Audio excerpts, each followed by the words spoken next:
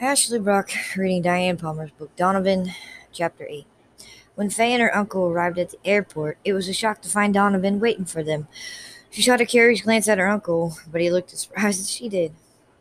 We could have gotten a cab, she began, her very calm voice bellowing the turmoil at the sight of Donovan engendered in her. It was no hardship to pick you up, he said easily. He was smoking a cigar, wearing working clothes that were clean if not new. His Stetson was cocked over one eye, so that it was impossible to see the expression on his lean face. Just as well, too, he thought, because he wasn't ready for Faye to find out how glad he was to see her. The days had been endless since she left, and his conscience was hurting him. He'd been unkind to her at a time when she needed compassion and a shoulder to cry on. This is decent of you, Donovan, Henry said as he shouldered cases and followed Donovan out to the car. I hate cabs. Faye didn't comment. She clenched her purse and her overnight bag tightly, not returning Donovan's quiet, close serenity. She didn't care what he did or said anymore, she told herself. He'd hurt her for the very last time. He dropped Henry off. Not a word was spoken until he escorted Faye into the house. Jeff's in school, he told her when she noticed the sudden hush in the house. Only B, the kitten, was in evidence when Donovan came back from depositing her bags in her room.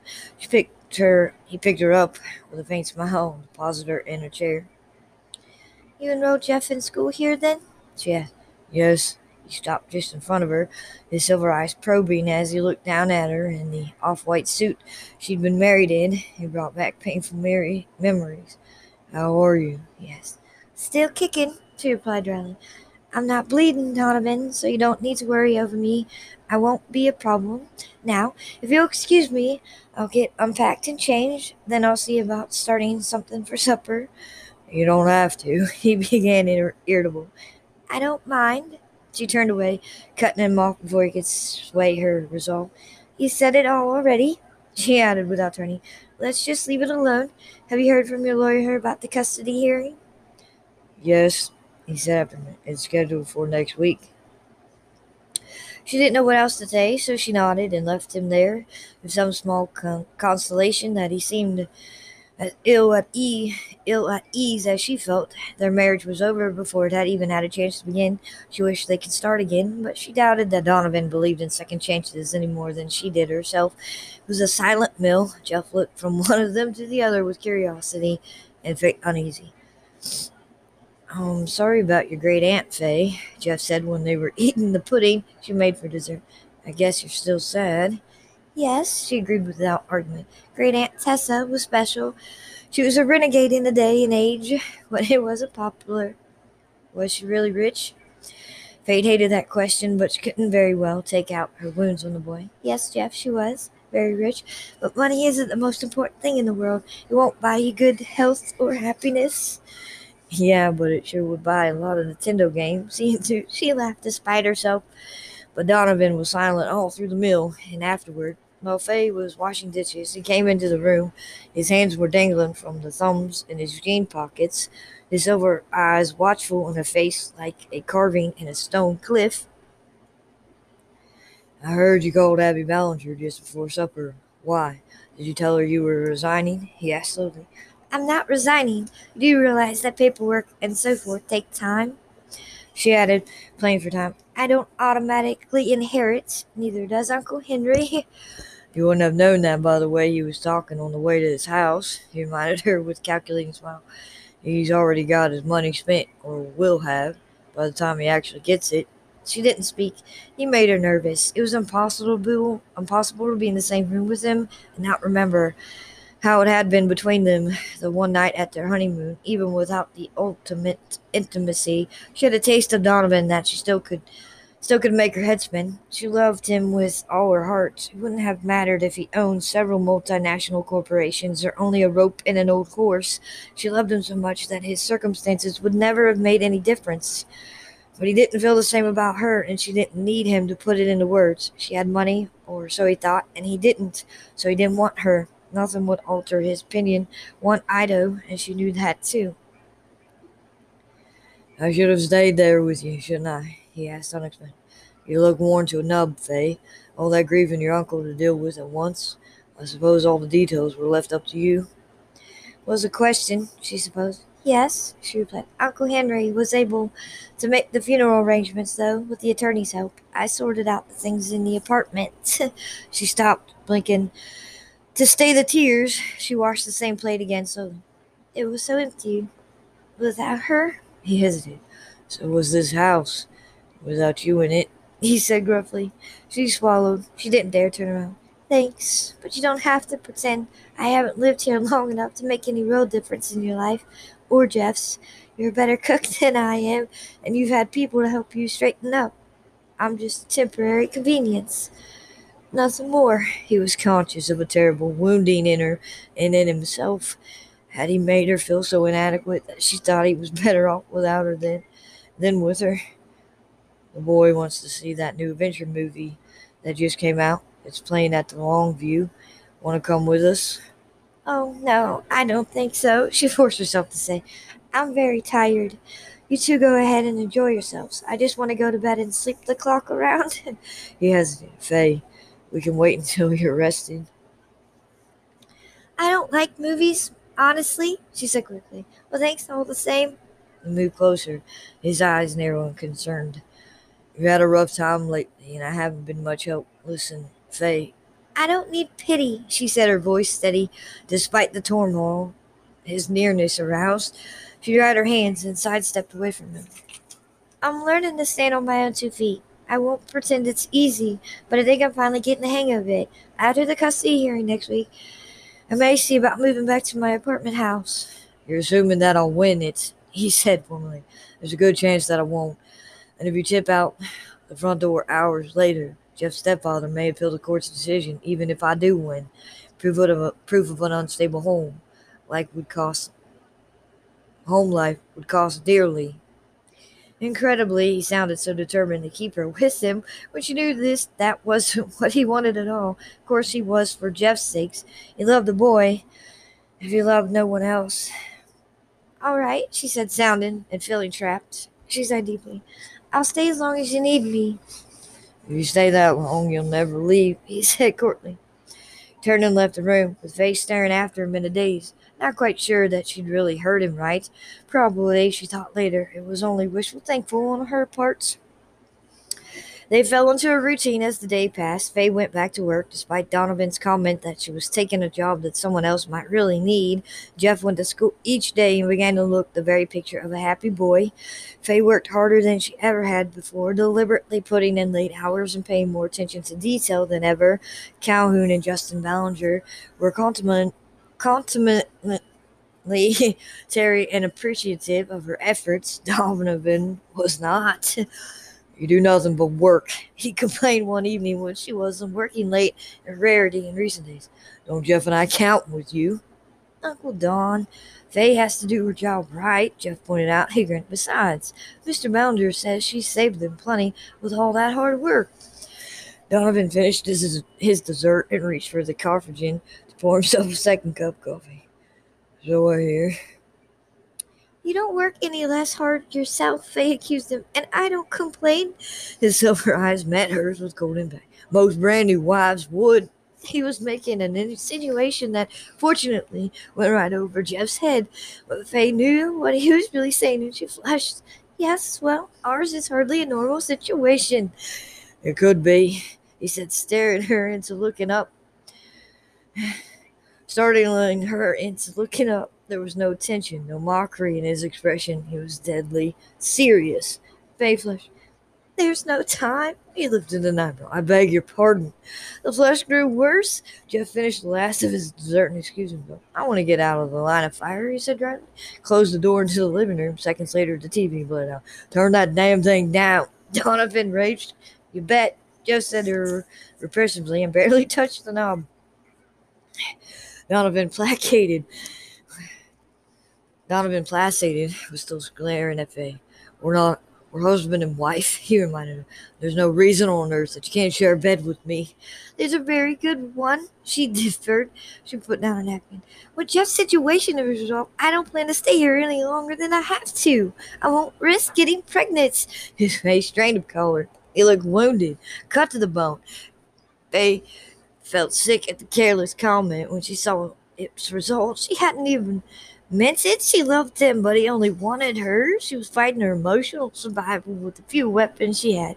I didn't mean that, she said stiffly, averting her eyes. Not like it sounded, but you must realize I'm right. A baby right now would complicate things. You don't think children can be prevented? He asked with cutting sarcasm. She lifted her eyes to him. I won't be around that much longer, she said quietly. I realize I must be stifling your sex life, and I'm sorry, but very soon I'll be gone, and your life can get back to normal. He grew colder in front of her eyes, threw down his napkin, and slowly got to his feet. So that's what it's come down to in your mind. I'm hot for a woman, and you're someone I can use in the meantime until I'm free. She went scarlet. You can't pretend you feel anything other than desire for me, she said proudly. After all, I'm rich. His gaze verted to the table. He stared at it for a long moment. Yes, he almost forgotten. Memories came back of his father's greed, the censor after Rand Langley's second wife had committed suicide.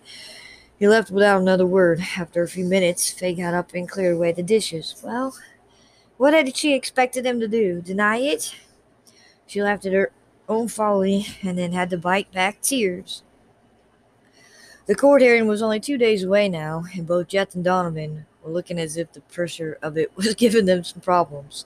They went by the video rental store and found 3 movies that would probably appeal to the 2 men in her life, both of whom were adventure fans, and presented them after supper. Wow, Jeff enthused. I've waited to see these for ages. Thanks, Aunt Faye. I didn't think you liked adventure films, Donovan remarked. She shrugged. I can take them or leave them, but I thought they might take Jeff's mind off court. She looked up at him curiously. Have you heard anything from his stepfather, even through the lawyer? He shook his head. It wouldn't surprise me to find that he's having us watched, though. Why?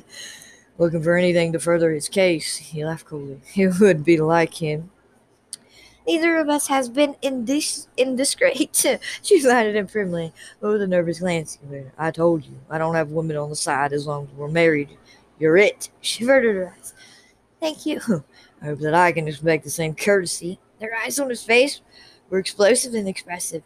You don't have to worry about that. I don't attract too many men. Now that I'm now that I'm not rich anymore. The slip got on him. You just inherited a fortune, he reminded. Oh, oh yes, she faltered. She turned away quickly. Nevertheless, I'm not going to break my wedding vows. I never thought you would, Faye, he said unexpectedly, moved close behind her and caught her waist gently in his own hands. You needn't flinch like that. His voice was quiet, tender.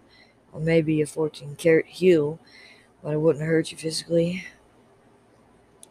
I know that, she said breathlessly, and I don't think you're a heel. You love Jeff very much, don't you? He heard the jerky sound of her breathing and moved even closer, his powerful body all but wrapping around hers from behind. His face eased down so that his cheek was against hers, his warm breath sighing out of the corner of her mouth. Her cold hands rested uneasily atop his, tremoralizing as the spell of his nearness made her pulse race wildly. It's easy to love a child, he said, even a neglected, temperamental one. A child accepts love and returns it. Adults know better than to trust it. I see. His hand tightened, and his mouth dropped to her soft neck, pressed in there hotly. You see nothing, he said huskily. Lift your mouth, I want it. She started to protest, but the stark need of his mouth silenced her. His lips parted hers ruthlessly. He whipped her round against him, his body hardening as he held her possessively to it. He ground softly. The sound made her even weaker. With a tiny sigh, he made her let go. He made her vulnerable in his arms. She reached up, opening her mouth to the rough, insistent probing of his tongue. The sensations he was causing made her knees tremble, and eventually it was only the crush of his arms that kept her on her feet at all. The sudden silence in the living room was as blatant as a gunshot. Donovan reluctantly lifted his head just as Jeff's footsteps impeded on the silence. Faye tried to pull away, but Donovan wouldn't let her go. You isn't blind, he said earnestly. Stay put. She didn't quite grasp what he meant until he moved deliberately against her, making her realize at once that his hunger for her was blatant and easily seen. She subsided and laid her cheek on his broad chest, relaxing against him as Jeff pushed open the kitchen door and made an embarrassing sound. Sorry, he told her. I needed a soft drink. Help yourself, Donovan said chuckling. We are married, you know." He added, lightening the atmosphere. "It's about time you started acting like you were." Jeff murmured with a grin. He got a soft drink and closed the door behind him with a faint wink at Faye. "I'll mind you of the same thing. I'll mind you of the same thing," he told her when he stepped back, and her face flamed before she was able to burst. "And you've seen me with a hell of a lot less on in this condition." "Will you stop?" she moaned. "You're very easily embarrassed for an old married woman." His eyes narrowed as he paused long enough to light a cigar. He watched her. "Oh, I'll keep you from getting pregnant. I want you in my bed tonight.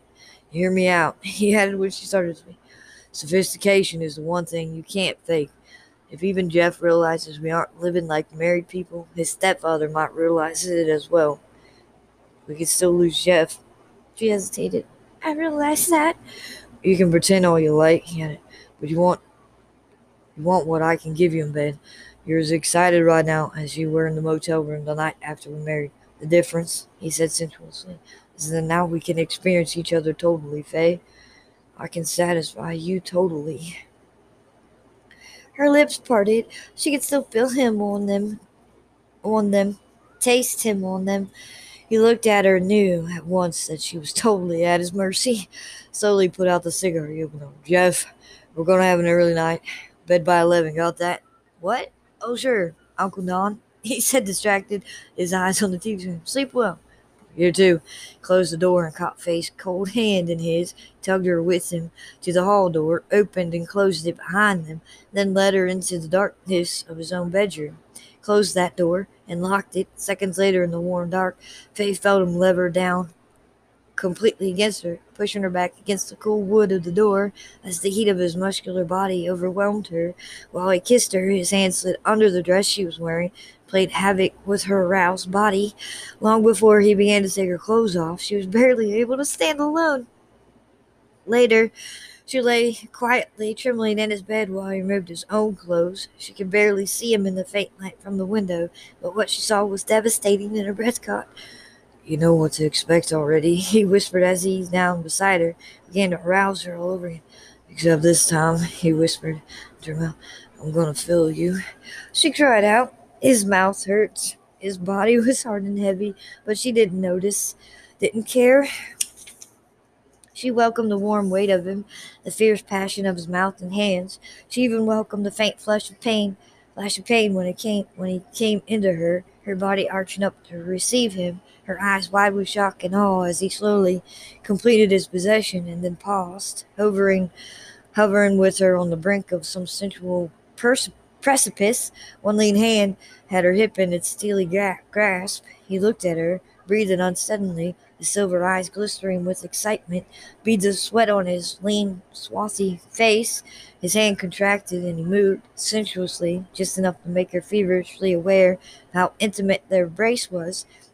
She caught her breath, and he laughed, deep in his throat. "Yes," he whispered roughly. "You didn't realize just how intimate it was going to be, did you, little one?"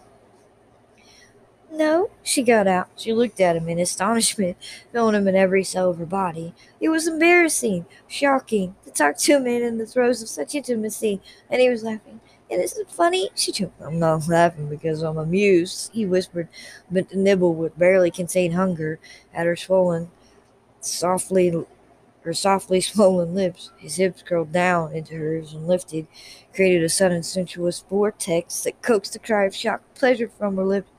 "I'm laughing because you're the most sensual little virgin in the world, because despite the newness and fear, you're giving yourself to me without a single inhibition. Lift your hips. Let me feel you as close as you can get."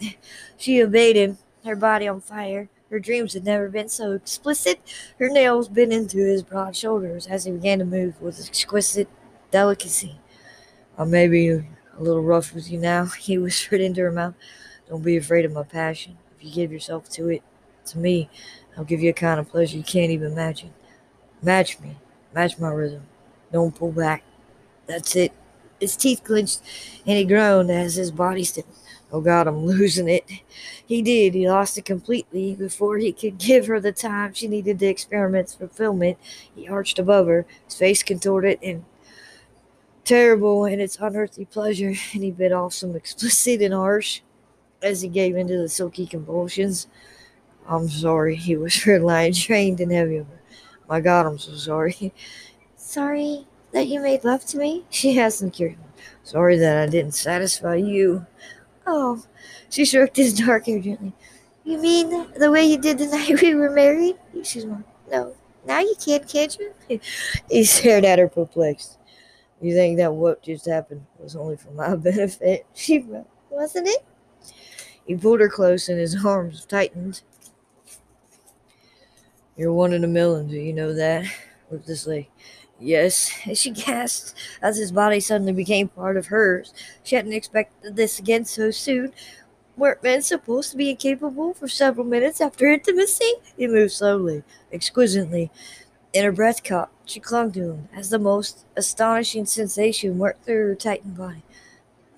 Donovan, she began and suddenly cried out at the unexpected spasm of staggering pleasure. Be quiet, sweetheart, he whispered out of her mouth, his hips moving with more insistence now. Hold on tight. Yes, Faye. Feel it. Yes. Yes. She wept brokenly as the pleasure burst inside her like an overfilled balloon. She had no control whatsoever over her body or the vicious contractions that convulsed her. Under his openly watchful eyes, he whispered to her words of encouragement, praise, flattery, while his mouth touched quickly over her flushed, taut face. He went on and on. She shuddered and clung, convulsed and clung, experiencing sensation beyond her wildest dreams of perfection. At last, the world stopped rocking and whirling around her. She trembled helplessly in the aftermath, drenched in sweat, weeping softly from the onrush of pleasure and its abrupt loss.